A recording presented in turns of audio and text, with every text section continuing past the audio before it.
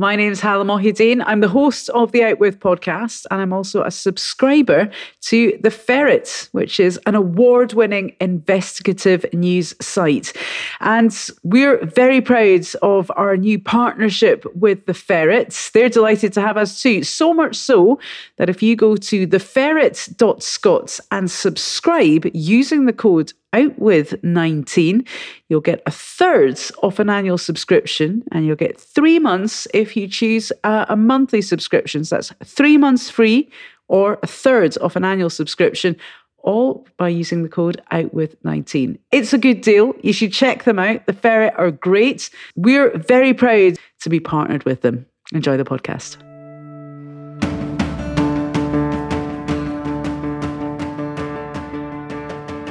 Well, hello and welcome to Out With, the podcast that takes you beyond the headlines and beyond our borders. I'm Hala Mohideen. Now, anyone who follows international news will be aware of the case of Jamal Khashoggi. He's the Saudi journalist who was murdered inside the Saudi embassy in Turkey. Now, the backlash after the murder in October 2018 has been fierce, and we're recording this in February 2019, and the controversy is still ongoing.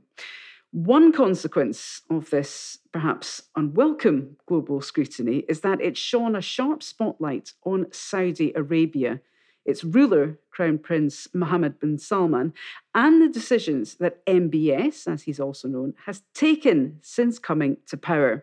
Now, one of those decisions which has received much less in the way of coverage is the ongoing war in Yemen. The civil war in the Arab world's poorest country has been going on for well over 4 years now, and it's having devastating consequences. Close to 20 million people there are at risk of famine, and there appears to be no end in sight. So what is Saudi Arabia's involvement? How is this war linked to the murder of Jamal Khashoggi? And are we all in the West, and in Scotland in particular, are we complicit in the humanitarian disaster which is ongoing in Yemen? Well, to find out, I'm joined by Billy Briggs, an investigative freelance journalist who also works with The Ferret. Now, Billy, you have been covering this story for quite some time. Thank you so much for coming into the kitchen and appearing on the podcast. How did you start getting involved in the story around Yemen? How did you get into it? I'd reported for the Sunday Mail newspaper around 2014 about an attack in Gaza which involved Paveway 4 missiles. Now, they're smart bombs that are made in Fife by Raytheon, a US arms firm. When the Yemen conflict escalated in March 2014, when the Saudis started bombing Yemen, we started to look at we investigate to see whether Paveway 4 missiles were being used. So much of my reporting since then has focused on Raytheon, the US arms firm that has their factory in Glenrothes, the use of Paveway 4 missiles in the conflict. And I've reported for the Sunday Mail, the Sunday Post, and The Ferret's produced a lot of reports surrounding that issue. You certainly have. So tell us what these missiles are. I'm not very, I'm not au fait with the term. What do these missiles do? What's a smart missile? Paveway 4 bombs are massive bombs that are guided by laser-guided systems. And Raytheon is the fourth largest arms company in the world. It's got a factory in Glenrothes, Fife, where over 700 people are employed. That's a lot. Yeah, I mean, it's a huge contributor to the local economy. It's their premier plant in the UK. They've moved all their production to Glenrothes. So yeah, it's a massive project, and it's Raytheon rarely comments at all. But I mean, they have pointed out that the money they generate for the economy is huge. Yeah.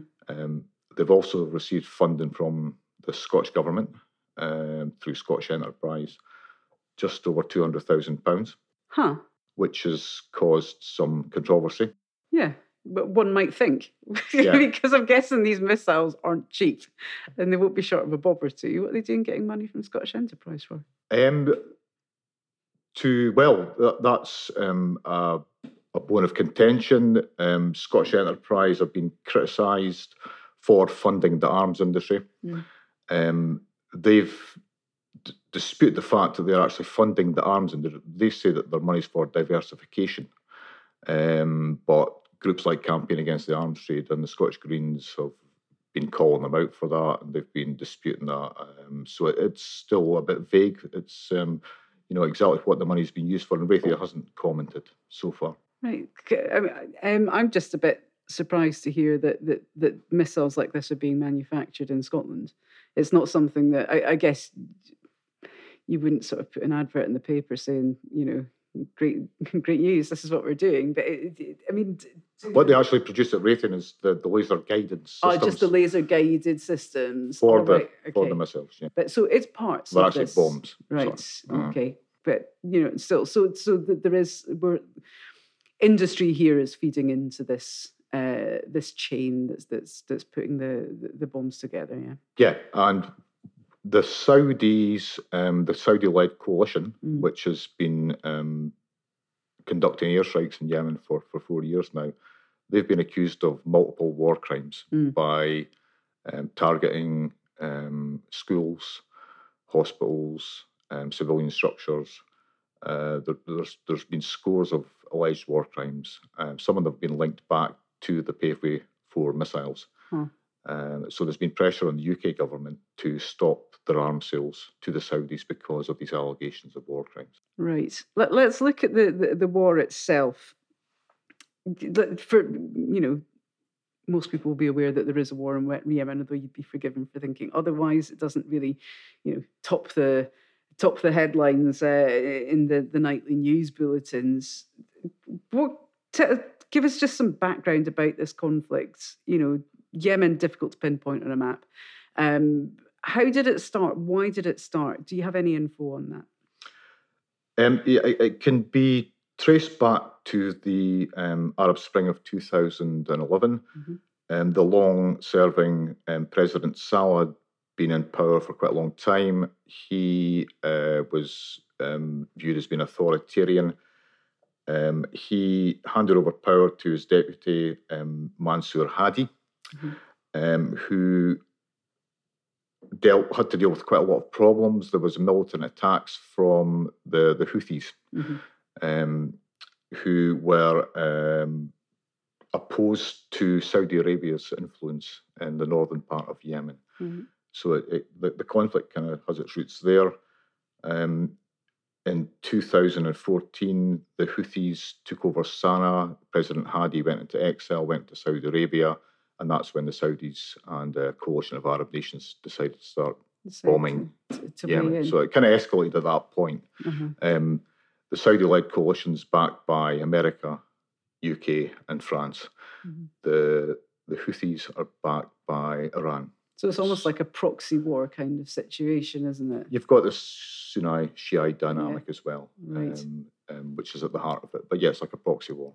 And in the middle of it, you've got this country, which is, well, even before all this kicked off, it was one of the poorest countries in the world, wasn't it? Yeah, it's one of the poorest countries in the world. So the problems it's facing a catastrophe. The humanitarian situation is absolutely dire. I think the UN is meeting in Geneva today to try and raise some urgent more funds for aid to help the population. So in terms of so this war has been going on for, well, let's just say years now. Absolutely years. And, it's not frequently in the news. It does tend to pop up occasionally when you see, one of the more recent articles was, and all this sort of happened in the aftermath of the Khashoggi murder, when people were starting to say, wait a minute, so Saudi Arabia is doing this.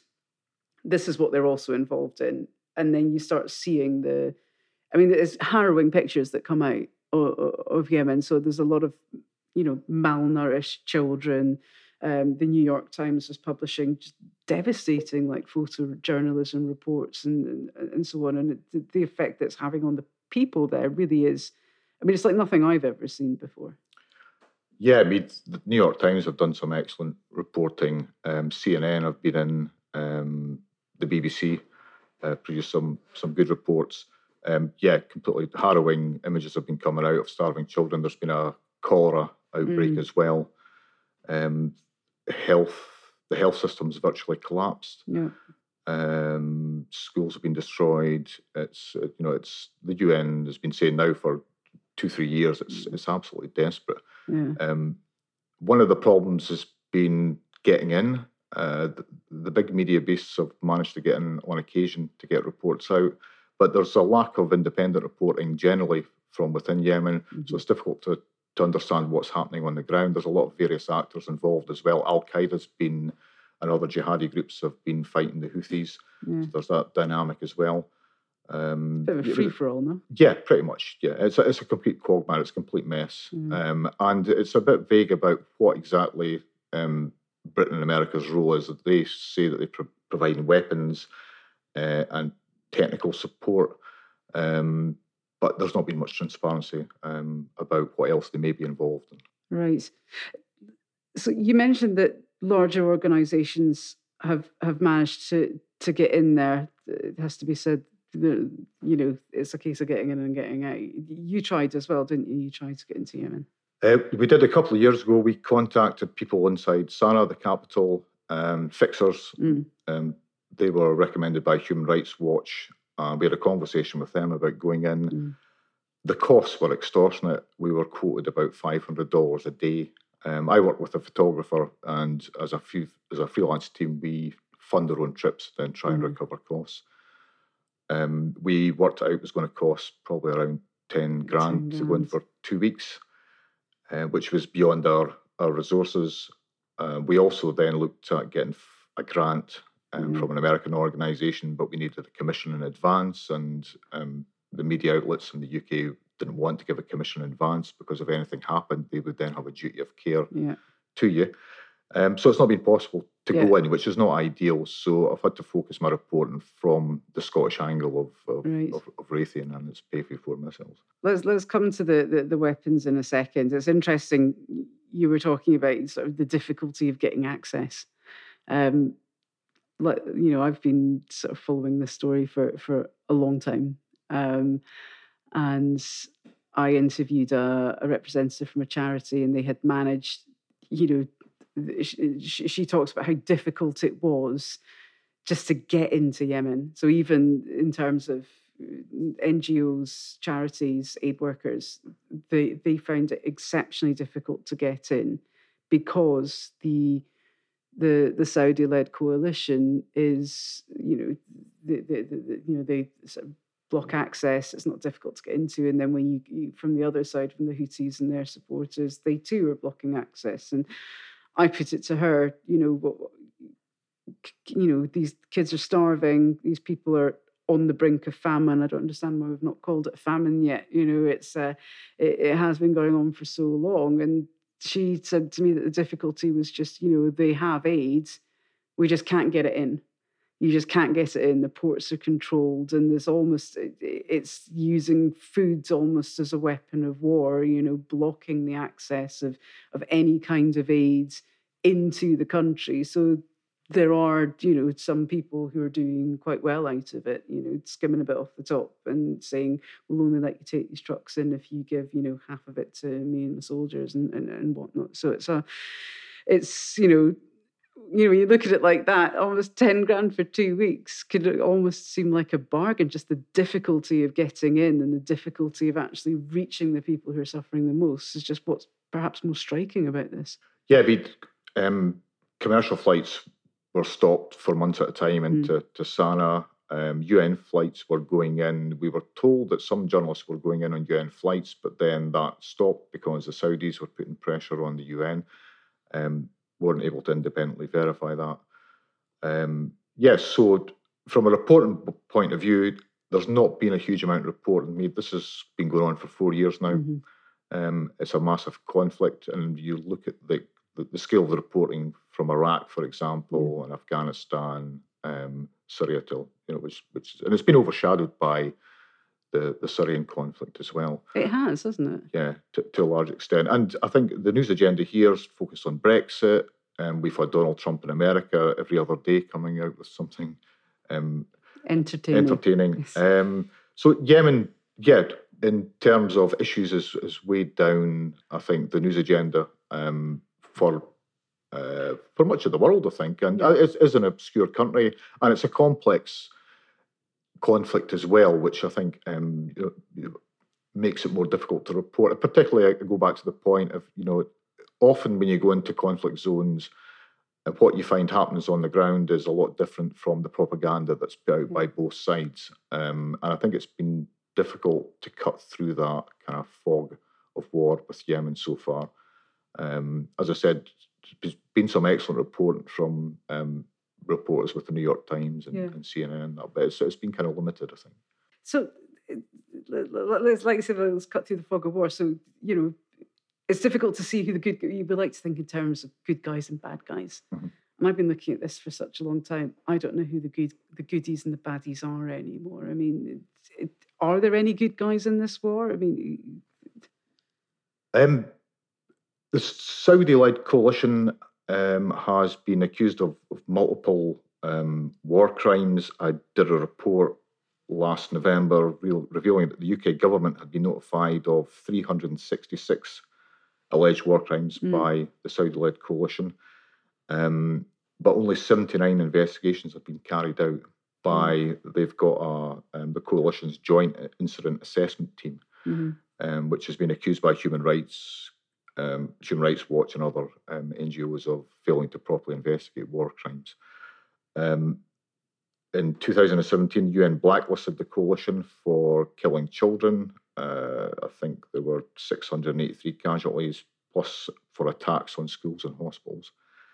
But the Houthis have also been blacklisted as well. They've also been accused of taking hostages, recruiting child soldiers. So both warring parties have been accused of, various serious crimes. Yes. Yeah. And it doesn't seem like there's any chance of these getting investigated or punished anytime soon, does there? Not at all, no. And the UK has been opposed to independent investigations. Why? I don't get that. I don't understand. Well, the UK and America and France have backed Saudi Arabia. That's their strategic partner in the Middle East. It's a bulwark against Iranian influence. So the UK government's position has been that they're supporting an important ally who helps the UK in the war against terrorism, if you want to call it that. So they've been loath to criticise the Saudis, as have America. The arms deals are a huge part of that as well. The UK government has licensed 4.7 billion worth of arms to Saudi Arabia since March 2015. So it's massive. It's a huge financial. Why is it that this is something I've always wondered? So it's almost a case of, so if we're looking at it in terms of like a proxy war, and it comes down to Iran versus Saudi Arabia. Why is it that the West is on the side with Saudi Arabia rather than Iran?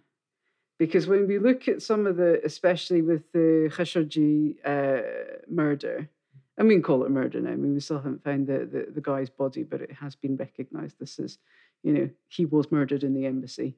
And I think even the CIA have concluded that, the order came from the Saudi royal family, perhaps from MBS himself. So why is this regime an ally and Iran isn't? Oil. The $50 million question, isn't it? Oil is a huge part of that. Again, Saudi Arabia has been a long-term strategic partner for the US and the UK. Iran has links to the Russians, so there's that dynamic as well. You've got the Israel-Palestine issue in the Middle East. You've got Hezbollah on Israel's border. They're backed by Iran.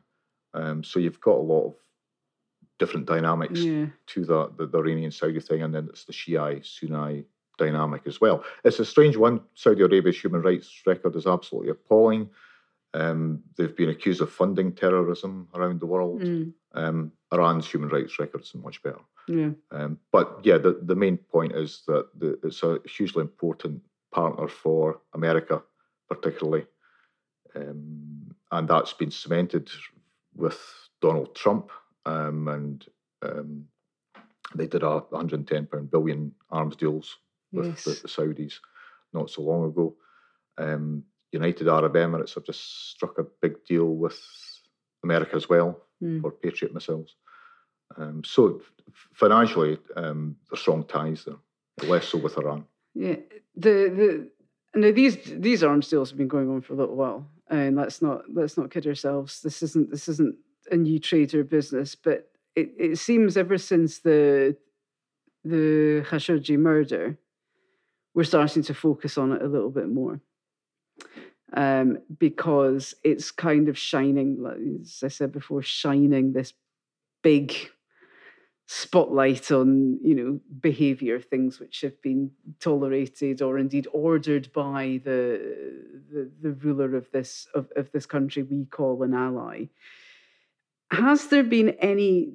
Certainly, there's been a lot more coverage of the Khashoggi murder than there has the war in Yemen as well. That also should be said. In terms of public perception after that murder, is this starting to impact in any way? Is it starting, do you think, to affect the relationship that Saudi Arabia has with its Western partners? Because I know that in the US Congress, they've made a lot of moves in recent months to try and pull out of this coalition that's at work in Yemen, haven't they? Yeah, there's certainly been pressure put on the Trump administration to stop supplying weapons. Germany's stopping supplying arms as a result. There's been pressure on the UK, but so far the UK government hasn't given any indication whatsoever that it's prepared to stop selling Patriot missiles, for example. They're facing a legal challenge shortly. Campaign Against the Arms Trade took them to court a couple of years ago, arguing that the arms sales to Saudi Arabia were in breach of international humanitarian law. They lost that, but they've appealed, and the appeal is due to be heard, I think it's next month. Crikey. So it'll be interesting to see how that pans out. The House of Lords ruled a couple of weeks ago that UK arms sales to Saudi Arabia were unlawful. The UK government has remained steadfast in its support for Saudi Arabia, and there doesn't appear to be any indication at this point that that's about to change anytime soon. Although they have, the UK government announced this week £200 million worth of aid to Yemen as well. So they are providing aid, but while at the same time they're providing the weaponry that's been used to, And the big problem is the war crimes, the allegations of war crimes made against the Saudis. I mean, this has been running now for 40 years, and they've been constant. There was a huge outcry last August. There was 44 children killed on a school bus by a Saudi airstrike by the coalition. That was linked back to Raytheon, although the bomb appears to have been made in America. There's kind of periodic outrage, and then it dies down. The Khashoggi case certainly put the spotlight on Saudi Arabia's human rights record. Hugely embarrassing for MBS, although they're denying that he had any knowledge of what happened. They're saying it was a rogue operation. There's 11 people going to go on trial. As an immediate response to that, some international organisations and political leaders boycotted Davos in the desert, which was a big business summit. Liam Fox didn't go. The Scottish government withdrew a representative they were going to send out to build up business links. But Raytheon still sent their representatives to the meeting, and it seemed to be a cosmetic gesture and back to business as usual. So, there has been a huge embarrassment for the Saudis, I think, a lot of spotlight on what's happening, but nothing real in terms of yet of something major happening. It's proven hugely costly to the Saudis. They don't seem to be in a position that they're going to win this war anytime soon. Which is crazy when you think about it, because, the Saudis, they have a lot of wealth and resource at their disposal. The Houthis, I don't know, do they have planes? I mean, it doesn't seem like a balanced conflict, and yet I think MBS, when he went in, his intention was just to get in and out and crush them within a matter of weeks, but it's still dragging on. Yeah, and I think the initial thought was they could go in and bomb them into submission very, very quickly, but that hasn't happened. So yeah, it's a huge problem for Saudi Arabia, and yeah, that spotlight is now on them. And they don't seem to be. These are alleged war crimes, mostly coming from airstrikes using smart bombs, which are precision-guided missiles. So why are there so many alleged war crimes? They're denying that they're targeting schools and hospitals and civilian structures and fields and factories, but there's been hundreds of claims of war crimes in over 4 years now. This isn't just the odd one. So, there's strong evidence to suggest that they are deliberately targeting civilian structures, although they deny that. Yeah. Maybe there's just like 400 or so of these missiles that aren't working properly. I mean, is that the suggestion? I mean, like you say, is that many? Well, Raytheon describes themselves as the world's leading supplier of smart bombs. Yeah. I think part of the problem is that the conflict doesn't resonate so widely with the public as well. It's still quite obscure. So, there are small pockets of outrage at the time. But a lot of people, it just doesn't chime with them, unfortunately, which is a huge problem. Again, that goes back to, make it, as a journalist, you're trying to make that link, why people in Scotland should care about Yemen. Well, one of those the links that you've happened upon. There's a huge factory in Fife making smart bombs that are being used by the Saudis. And Raytheon won't have any control over how the Saudis use these weapons. But there's that link there. So it's a debate about human rights, our alleged complicity in war crimes, perhaps, and the UK government's response to that, and the Scottish government's response to that as well. The Scottish government have criticised some of the attacks. Some SNP politicians have been quite outspoken. For Douglas Chapman, MP, for example, but they've been accused of hypocrisy by Campaign Against the Arms Trade and the Scottish Greens, who are saying, you're giving taxpayers' money to Raytheon in Fife, while at the same time condemning airstrikes. The UK government, again, has repeatedly said that its arms export control system is the most, quote, robust anywhere in the world. And that they're backing the Saudis and have no intention to stop backing the Saudis. Right.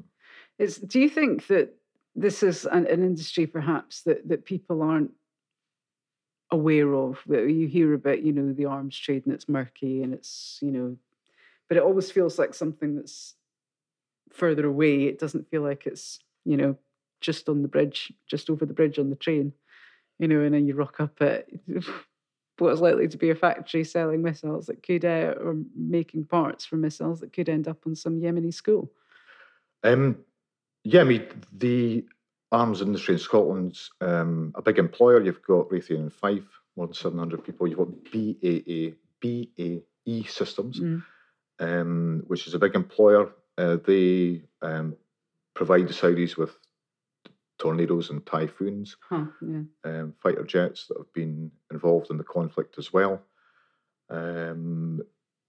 You've got Leonardo's, which is a big Italian firm in Edinburgh. All right. They are seventh largest arms firm in the world. You've got Chemring in Ayrshire. They're another large arms firm. So there is a substantial arms industry in Scotland. So this is, and then I guess they would be, if there's that many firms, I didn't realise there was that many arms firms operating in Scotland, I have to confess.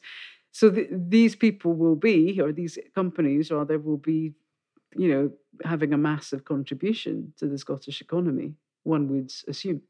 Yeah, they do. As I said, I don't know the employment figures for BAE Systems, but certainly Raytheon told me that they employ more than 700 people in Glenrothes. So you've got the supply business for that as well.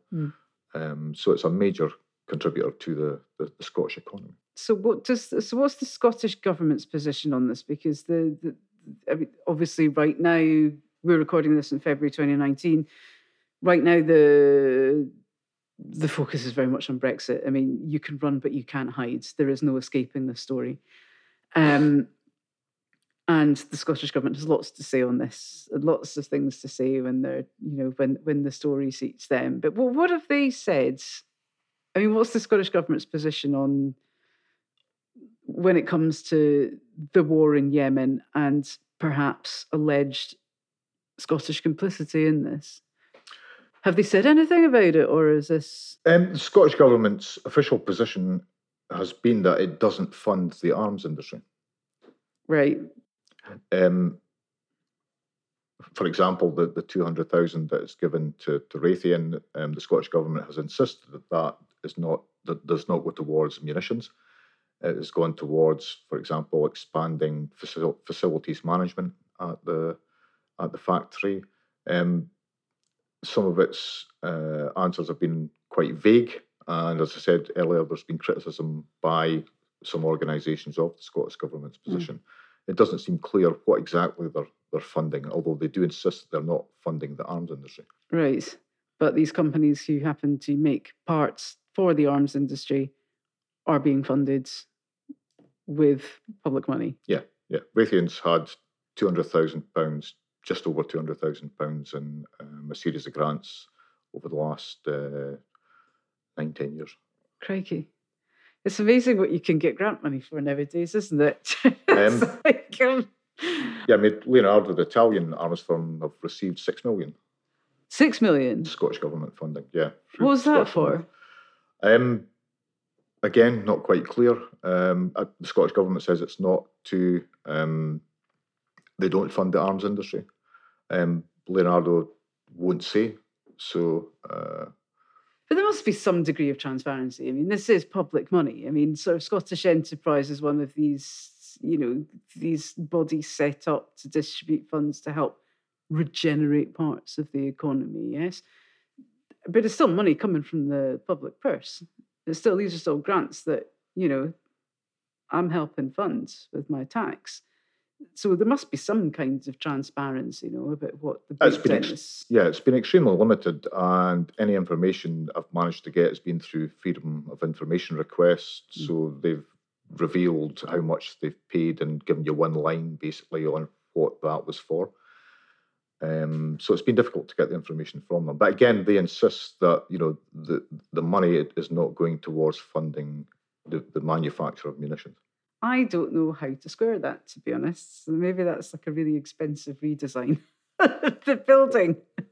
Expensive Italian marble in the corridors of the offices. I really don't know. So, I mean, I guess given let's put the sort of the development grants to one side, because, I mean, this is something that I know that you're still doggedly pursuing, because there's still money trails to be followed and so on and so forth. But I guess there's not much more of an incentive for the UK or the Scottish governments to do anything about this. This is this industry is a massive employer, generates a fair bit of money. So unless more people, I guess, know about what's going on, there's little incentive for them to change.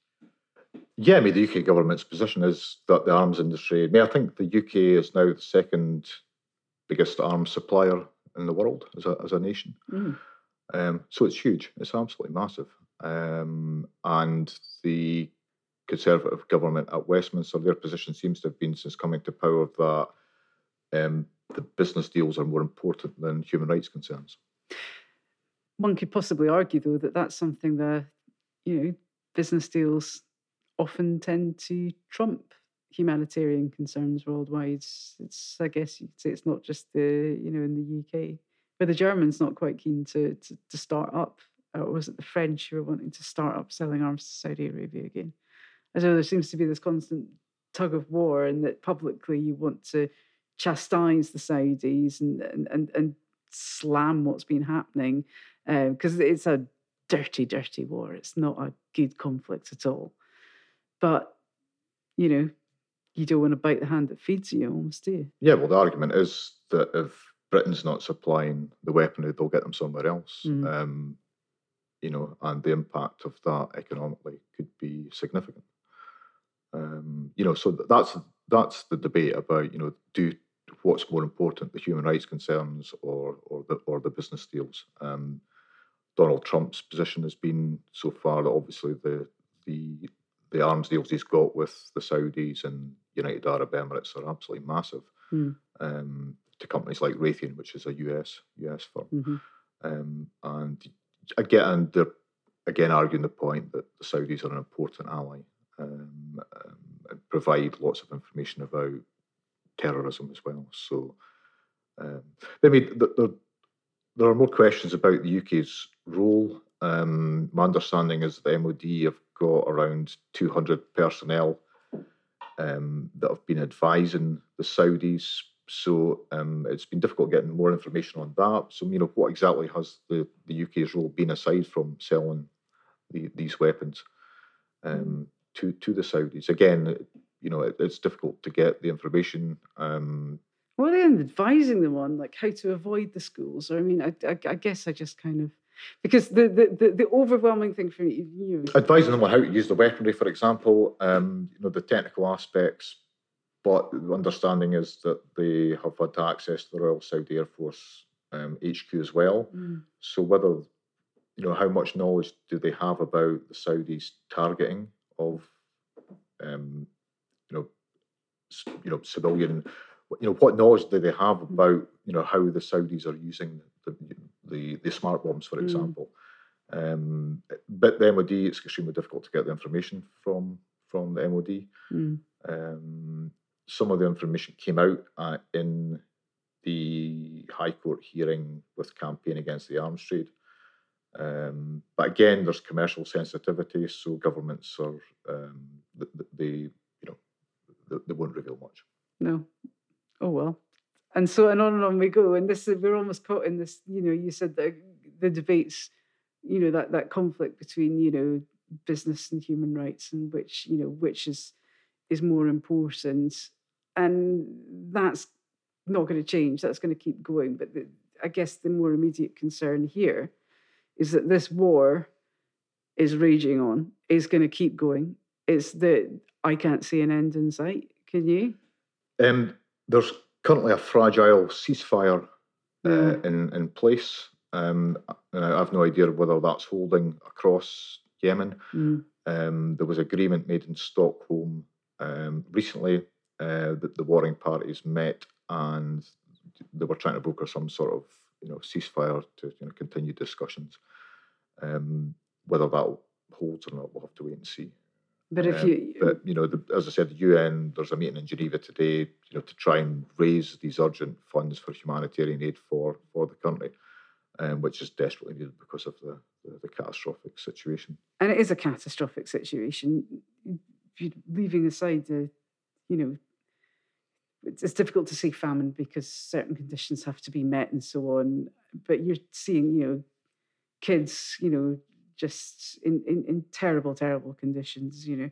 The stories which do filter out are awful. I think the population is incredibly young because no one is living to a very old age. It's already, Yemen is a country which was on its knees before this kicked off. It was the poorest country in the Middle East by a long shot, even before all of this kicked off.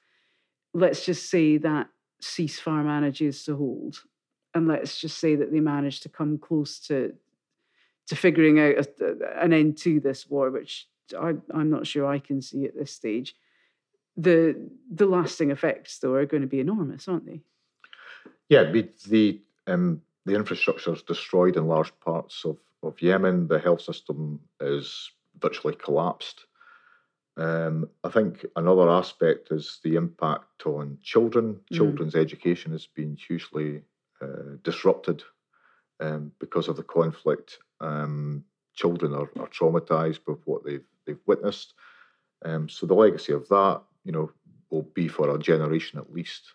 And aid agencies have been making repeated requests for urgent help. The economic warfare aspect of the conflict as well means that aid isn't getting through, exacerbating the situation as well. So I mean, it's going to take years and years and years for Yemen to recover.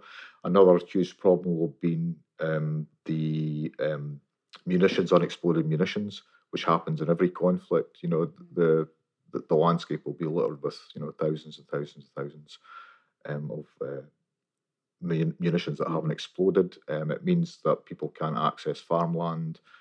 It's dangerous for the population. So I saw that in the aftermath of the 2006 July war with Israel and Hezbollah. The amount of cluster bombs that had been dropped on southern Lebanon at that time, they're still clearing them off. So that's, a lot of people don't realise that. I mean, you've got the same problem in Iraq and Afghanistan.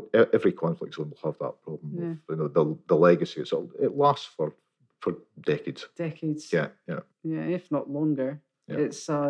It's astonishing when I was reporting on this about 3 years ago.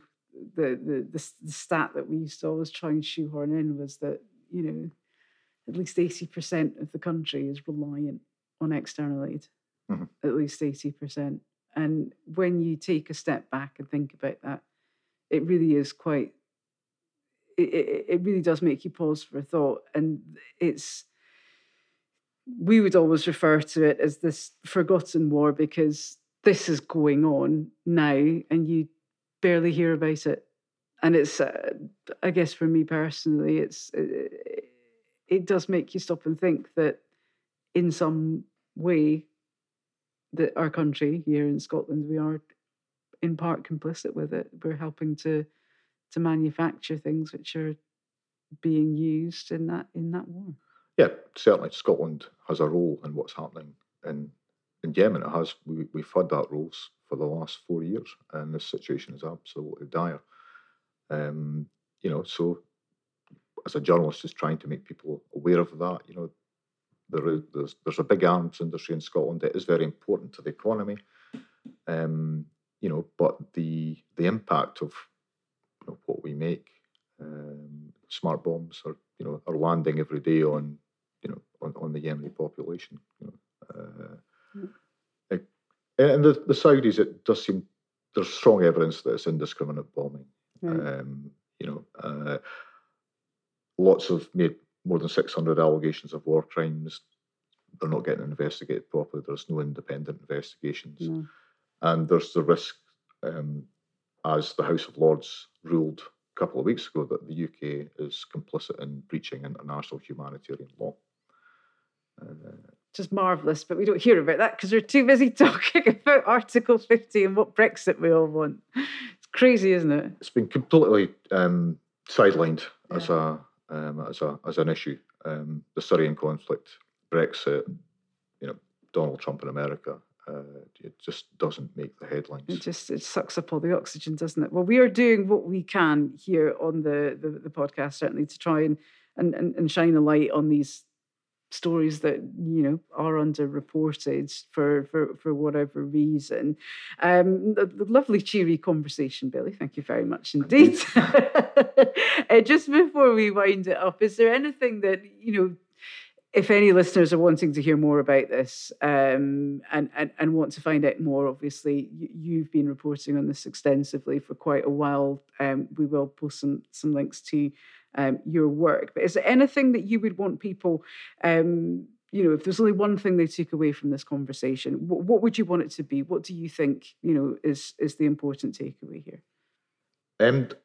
I think just that Scottish connection to something that's happening very far away, and it might seem to be, obscure and unrelated, but Scotland's playing a big part in what's happening in Yemen.